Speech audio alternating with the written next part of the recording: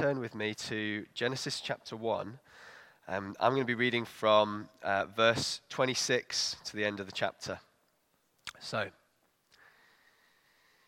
then God said, "Let us make man in our image, after our likeness, and let them have dominion over the fish of the sea, and over the birds of the heavens, and over the livestock, over all the earth, and over every creeping thing that creeps on the earth." So God created man in his own image. In the image of God he created him. Male and female he created them. And God blessed them. And he said to them, "Be fruitful and multiply, fill the earth and subdue it, and have dominion over the fish of the sea, and over the birds of the heavens, and over every living thing that moves on earth." And God said, "Behold, I have given you every plant yielding seed that is on the face of the earth, and every tree with seed in its fruit. You shall have them for food. And to every beast of the earth, and to every bird of the heavens, and everything that creeps on the earth, everything that has been given the breath of life, I have given every green plant for food." And it was so. And God saw that he had made. So God saw everything that he had made, and behold, it was very good. And there was evening and there was morning, the sixth day. Now, it's important to know what story you're part of. As there are lots of, how you understand the story that you're part of will shape how you view the world around you. It will shape how you live your life, what you give yourself to, what you invest yourself in. If you think that this story, that life is all about finding true love, you're going to spend your life going that way. If you think it's about starting a family, you're going to spend your resources, your time, your energy, your emotion on seeing that story played out. If you think it's about a job or success, whatever that might look like, you're going to find yourself with your eye on these things always. And so understanding what story you're part of is important. The question of why we're here is massive. This question, why am I at all, is a question that the philosophers have been asking and trying to answer for thousands of years. And I've got to say, they've been going around in circles since they started. There are a lot of answers out there. A common answer to that question, why are we here, at the moment is, well, it's all meaningless, actually. There is no meaning to it. Some people will say that actually the only meaning that life has is the meaning that you give it. And so you may as well just spend life doing what you like, chasing after those things that will make you happy, because ultimately it's meaningless anyway, so why not YOLO and all that. I'll never say that again. So to these people, it's ultimately meaningless, and so you may as well do what you want. And if you're a Christian, maybe you've sort of asked this question in a sort of different way. Maybe you've been asking the question, "Oh, what's my calling?" Or "What's my purpose? Why am I here? What's God doing with me?" Maybe it's a question that you're in the process of asking, or maybe it's a question you've asked in the past. And I want to say I'm going to answer that question for you this morning. Actually, these questions, why are we here? What story are we part of? What is our purpose in life? Are the questions that the book of Genesis is really trying to answer. What story are you part of? Why are things the way they are? Why are any of us here? The writer of Genesis wants us to know without a shadow of a doubt that there is a reason. And so his primary concern is to talk about the why and the who of God, as we saw as we began to open the series. He's not particularly concerned with the how and the when. Now, there are questions that come up from the how and the when. If you've gone to school and you've come across evolution, maybe that's raised questions for you. Maybe as we're going through this series, it will raise questions for you. And I just want to say that we're not going to answer those questions here. But in a couple of weeks' time, so 2 weeks today, we're going to have an opportunity to ask those questions. Okay, how do I hold modern science and read Scripture the way that I feel I ought to? Or maybe you're a non-Christian and you're asking the question of, well, you expect me to believe this, but when science is saying this. If any of those questions are things that resonate with you or interest you, then on the 29th, so 2 weeks' time, we're going to have a time of unpacking that, and we're going to have a chance to do a bit of a Q&A. So if you're interested in that, please do come along. We'll be doing that in the evening in a couple of weeks' time. But a couple of weeks ago, Dan started our series by unpacking the beginning of Genesis 1 and seeing that all of this exists because God made it, and God made it for his glory. This is all about God. Life is not meaningless. There is a purpose, and the purpose is to glorify and make much of God. Elsewhere in Scripture, we're told that all things were created by him and through him and for him. And the heavens declare the glory of the Lord. This is someone who's looking up at the stars. He says, the translation can also be, the great expanse proclaims his handiwork. And so we shouldn't come out of reading Genesis 1 thinking, ooh, this story is all going to be about me. No, because what ought to happen as you read this account of God speaking things into being is it should make you feel very small. God is God, and he's the main character of this story, and I'm in it, but he's the main character. I loved the example that Dan used when we started of those wedding photos. You might exist in a photograph in someone else's wedding album, but that doesn't mean you're the reason that the album exists. And it would be silly to think that. And in the same way, if we come out of Genesis and out of our reading of Scripture and thinking this is all about me, then we've misinterpreted what's going on here. And so, with all that in mind, we come to this passage that we've just read, where God says, "Let us make man in our image and after our likeness."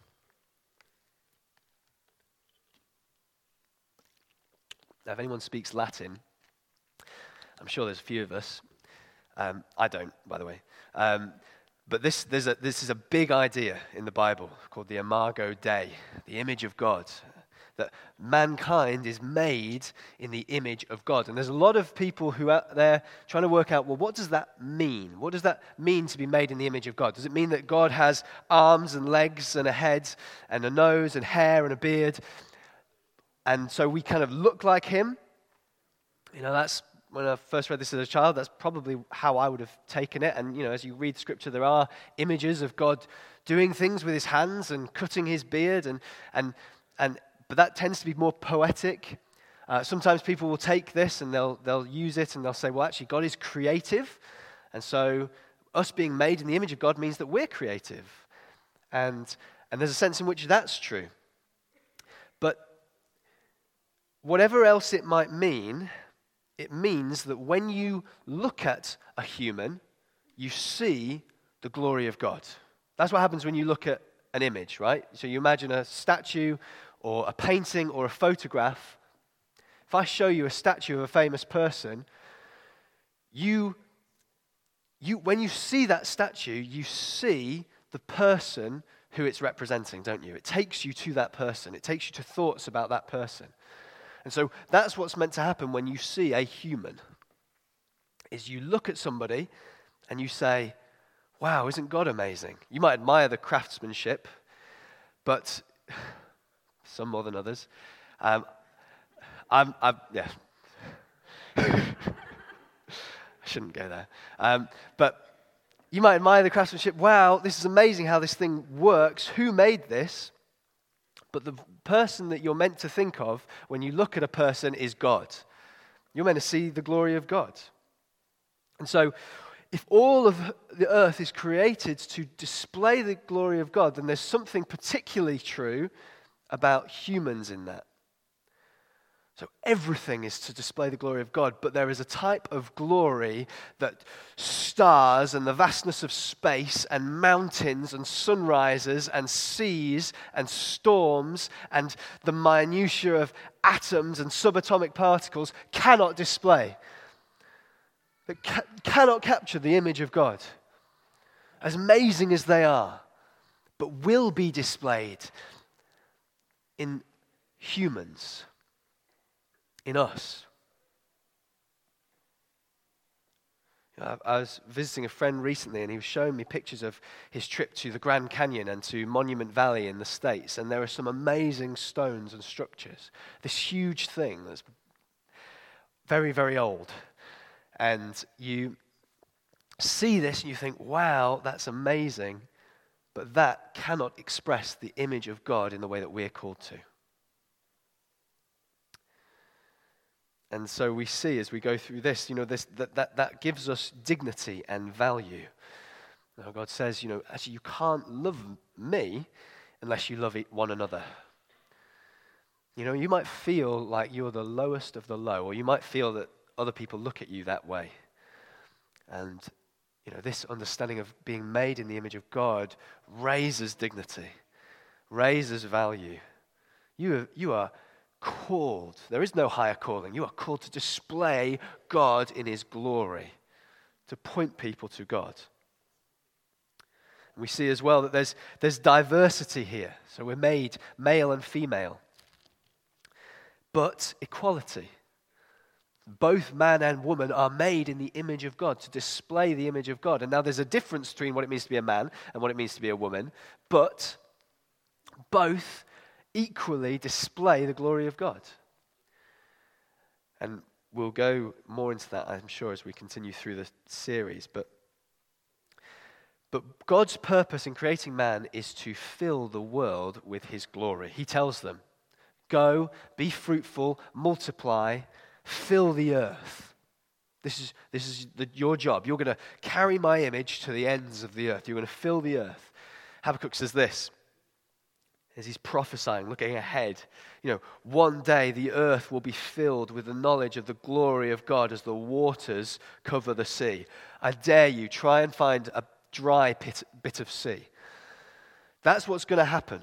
That's the end goal here, is that the glory of God is going to be displayed across the earth in the same way that the waters cover the sea. So God says, go, you my image bearers, and go and fill the earth. Cover it. In all that you do, you are called to show the glory of God and to make him known across the world. And as we go through the series, we're going to be looking at work and rest and marriage and families. And we're going to see how these are means given to us as ways of displaying God's glory. But as we know, this story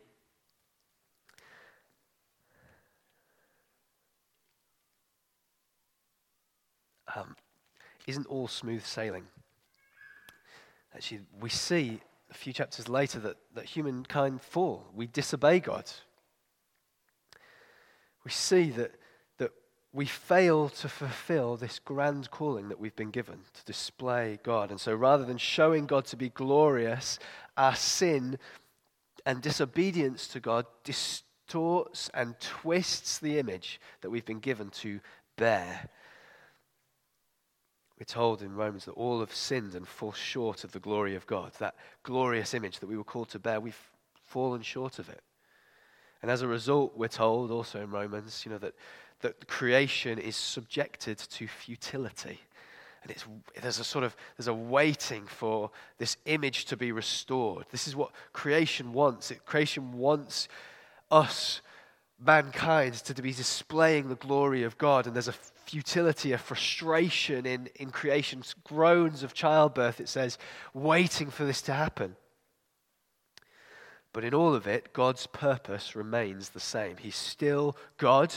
He still intends to make his glory known. He still intends that vision that Habakkuk has of one day the glory of God will cover the earth as the waters cover the sea. That's still going to happen. And so he sends Jesus, who we're told he is the image of the invisible God, firstborn of all creation. He is the radiance, we're told in Hebrews, of the glory of God, the exact imprint of his nature. At one point, Jesus' disciples come to him and they say, are you going to show us God now? And he says, if you've seen me, you've seen God. Jesus comes and is what we were always called to be. The display of God's glory, so that when we see him, we see God. And what happens as Jesus comes is he displays the glory of God in the most incredible way by dying on the cross. Now that's maybe would catch a few people out. If you expect to see the glory of God, you wouldn't expect to see a naked, dying man hung on a tree. But we sing, here is Jesus in his glory, King of heaven, dying for me. And it's true. God displays his glory and his mercy and his sovereignty and his defeat of death in a dying man on a cross, because through that, we can be called children of God again. The Bible tells us, all who believe and accept him are given the right to be called children of God. And so, through the cross, through what Jesus does, through his bearing an image for us of what God looks like, we are restored to what we are called to. We're told, those who he foreknew, it's Romans 8:29, those who foreknew he predestined to be conformed to the image of his Son. This is this. In Colossians 3, we have put on a new self, which is being renewed in knowledge after the image of its creator. And as we follow Jesus, as we believe Jesus, that's what's happening to us. We are being made to be like him. 2 Corinthians puts it like this, now we, with unveiled face, beholding the glory of God, are being transformed. So we see the glory of God in Jesus, and as we see him, we are being transformed from one degree of glory to another. So what's happening is we see Jesus in his glory, and as we see him, we are transformed to be like him. More and more, until finally, the day is coming, we're told, that one day we will see him and we will be like him because we will see him as he is. The thing that's going to finish this work in me as I believe in God in hope that one day I will be totally perfected and all the world will be totally perfected, is that he is going to come and reveal himself totally and fully to me. And when that happens, as we see him as he is, we will be made like him, completely, fully perfected. And the gospel will have done its work. That's the hope of the Christian faith. We've been saved by faith in grace. And we are saved to be transformed on that, and to be transformed finally on that day when Jesus reveals himself. That's the gospel we preach. No longer enemies of God, no longer rebels, no longer a distorted image, but restored to who we are and who we were always meant to be. And with this restoration of our purpose, with this restoration of who we are called to be, we are told that we are given a recommissioning as well.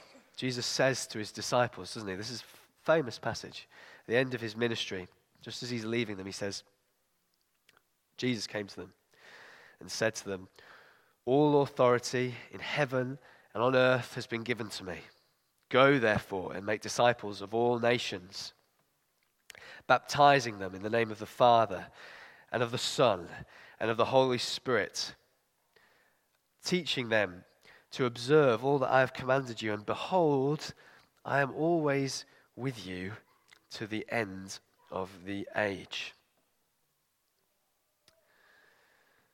The objective remains the same: to fill the earth with the glory of God, to reproduce what God has done. Adam and Eve, they're told, fill the earth, multiply. And we, the church, are given this exact same commission, the exact same mission. You, go replicate yourself. Go make more of you. Go fill the earth, because I want the earth to be full of the glory of the Father. And so you are called to go and make that happen. And I'll be with you, says Jesus. I loved last week as we gathered and we had our International Sunday. We see something of the nations amongst us and the celebration of what God has done in bringing the nations to us.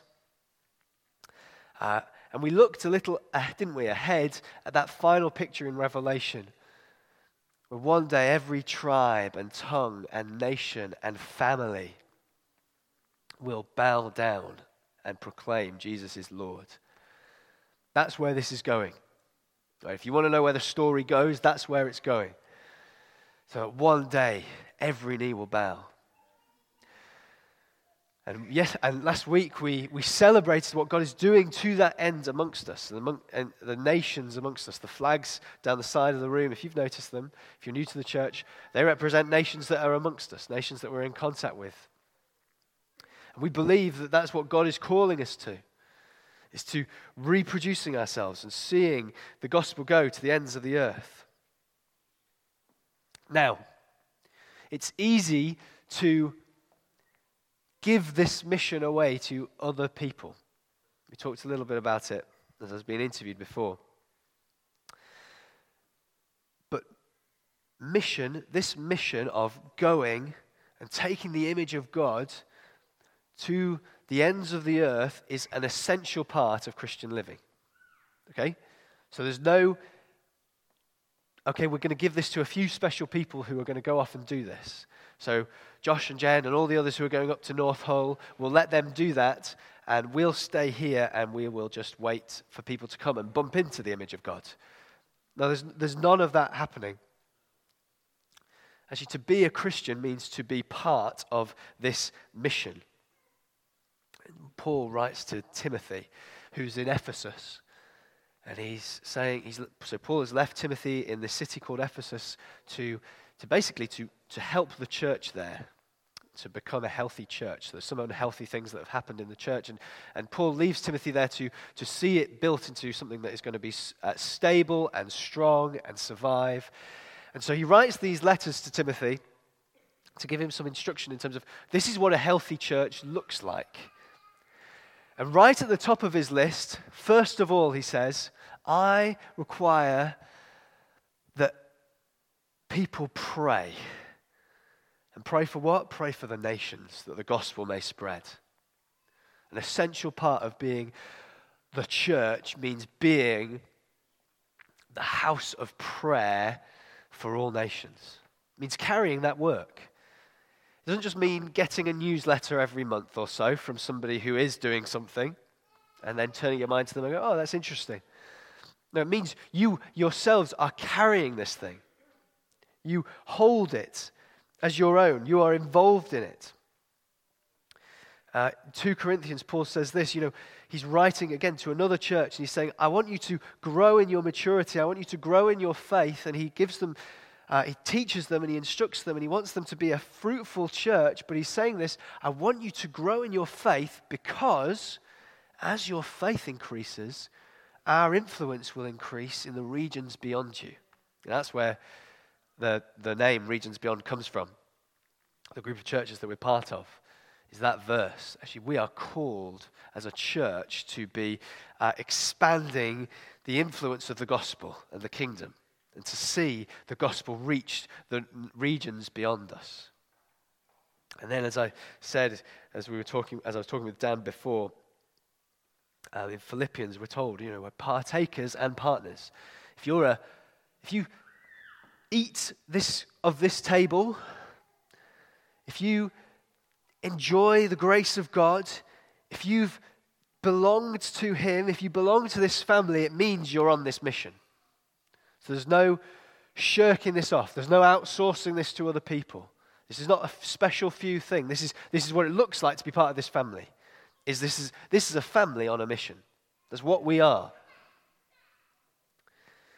And as I said, Paul uses this actually, of the Philippians. He says to the Philippians, like, it is right for me to think this way about you, talking about the gospel and what the gospel is going to achieve in terms of that final day when Jesus is going to complete it all. He says it's right for me to be confident in that day because of your work with me in the gospel now.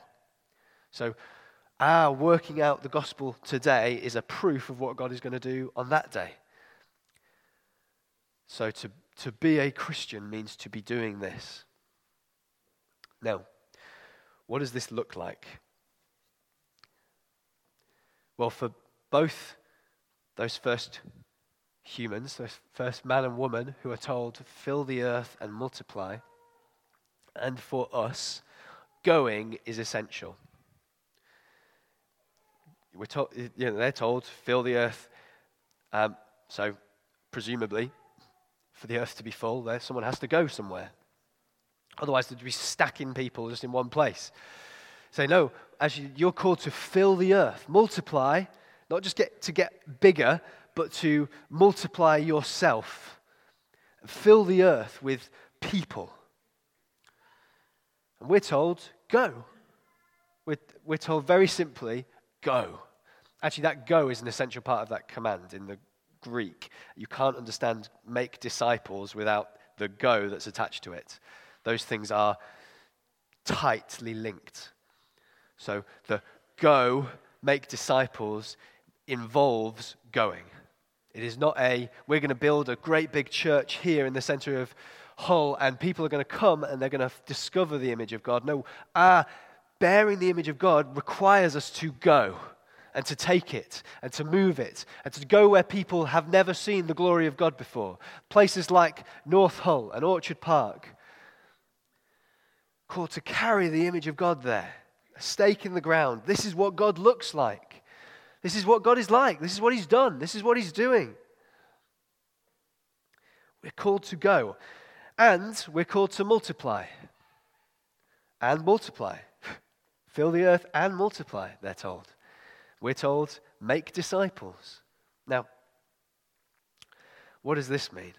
Well, it means that the church is both the primary means and the primary end of mission. What does that mean? Well, that final day that we look to in Revelation of all nations worshiping God, that's the church. The aim is to produce people who are going to be worshippers. That's what we want to do. That's what we're doing as we look to North Hull. We want to produce worshippers, people who are going to glorify God and fulfill their calling as humans. And how are we going to do that? Well, the means that we've been given is church planting. That's the primary means that we have in the New Testament. Is we go and we build communities that are going to display the glory of God so that other communities get added to that community and other communities get built. This is how we're going to fill the earth and multiply. And so what this means for us as Jubilee, I'm going to try and wrap up quickly, is that we are called to go. Steve, over the summer, as we were going through that series, looking at our visions, we pulled up these banners. Steve held up we're people reaching, and he talked a little bit about how particularly Jubilee, we hold a call, so it's true of all the church, but as Jubilee, we feel we hold a call to be an Ephesus church. Now, Ephesus was a church that we're told in Scripture that in that city, what the church did was it made sure that the whole region was reached. And so churches were planted out of Ephesus. And so as Jubilee, we're called to be a church planting church. And so we've done it once before into East Hull. We're doing it again into North Hull. But that's not the final one, by the way. If you don't like church planting, you're in the wrong place.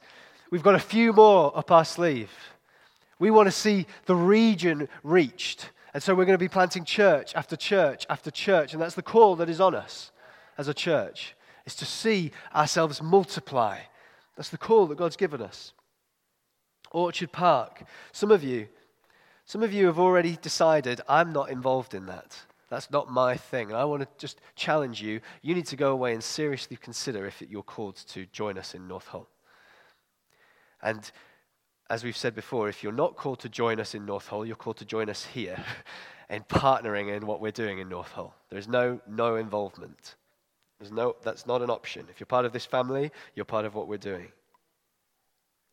We're part of something in the nations as well, as I've said. We've seen churches planted across the nations, and we celebrate that.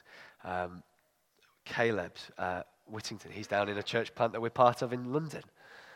And then across the seas, we've got other church plants going on, and we hold that as part of what we're doing here in Jubilee. So we've been given a great task to show the glory of God to the world. And we've been given some great promises that go with that. I will always be with you, Jesus says. I will be with you to the end of the age. And I want to ask this question. I really want to lay down this challenge. Is that what you're living for? Is that the story that you're part of? Because it is. You're called to glorify God.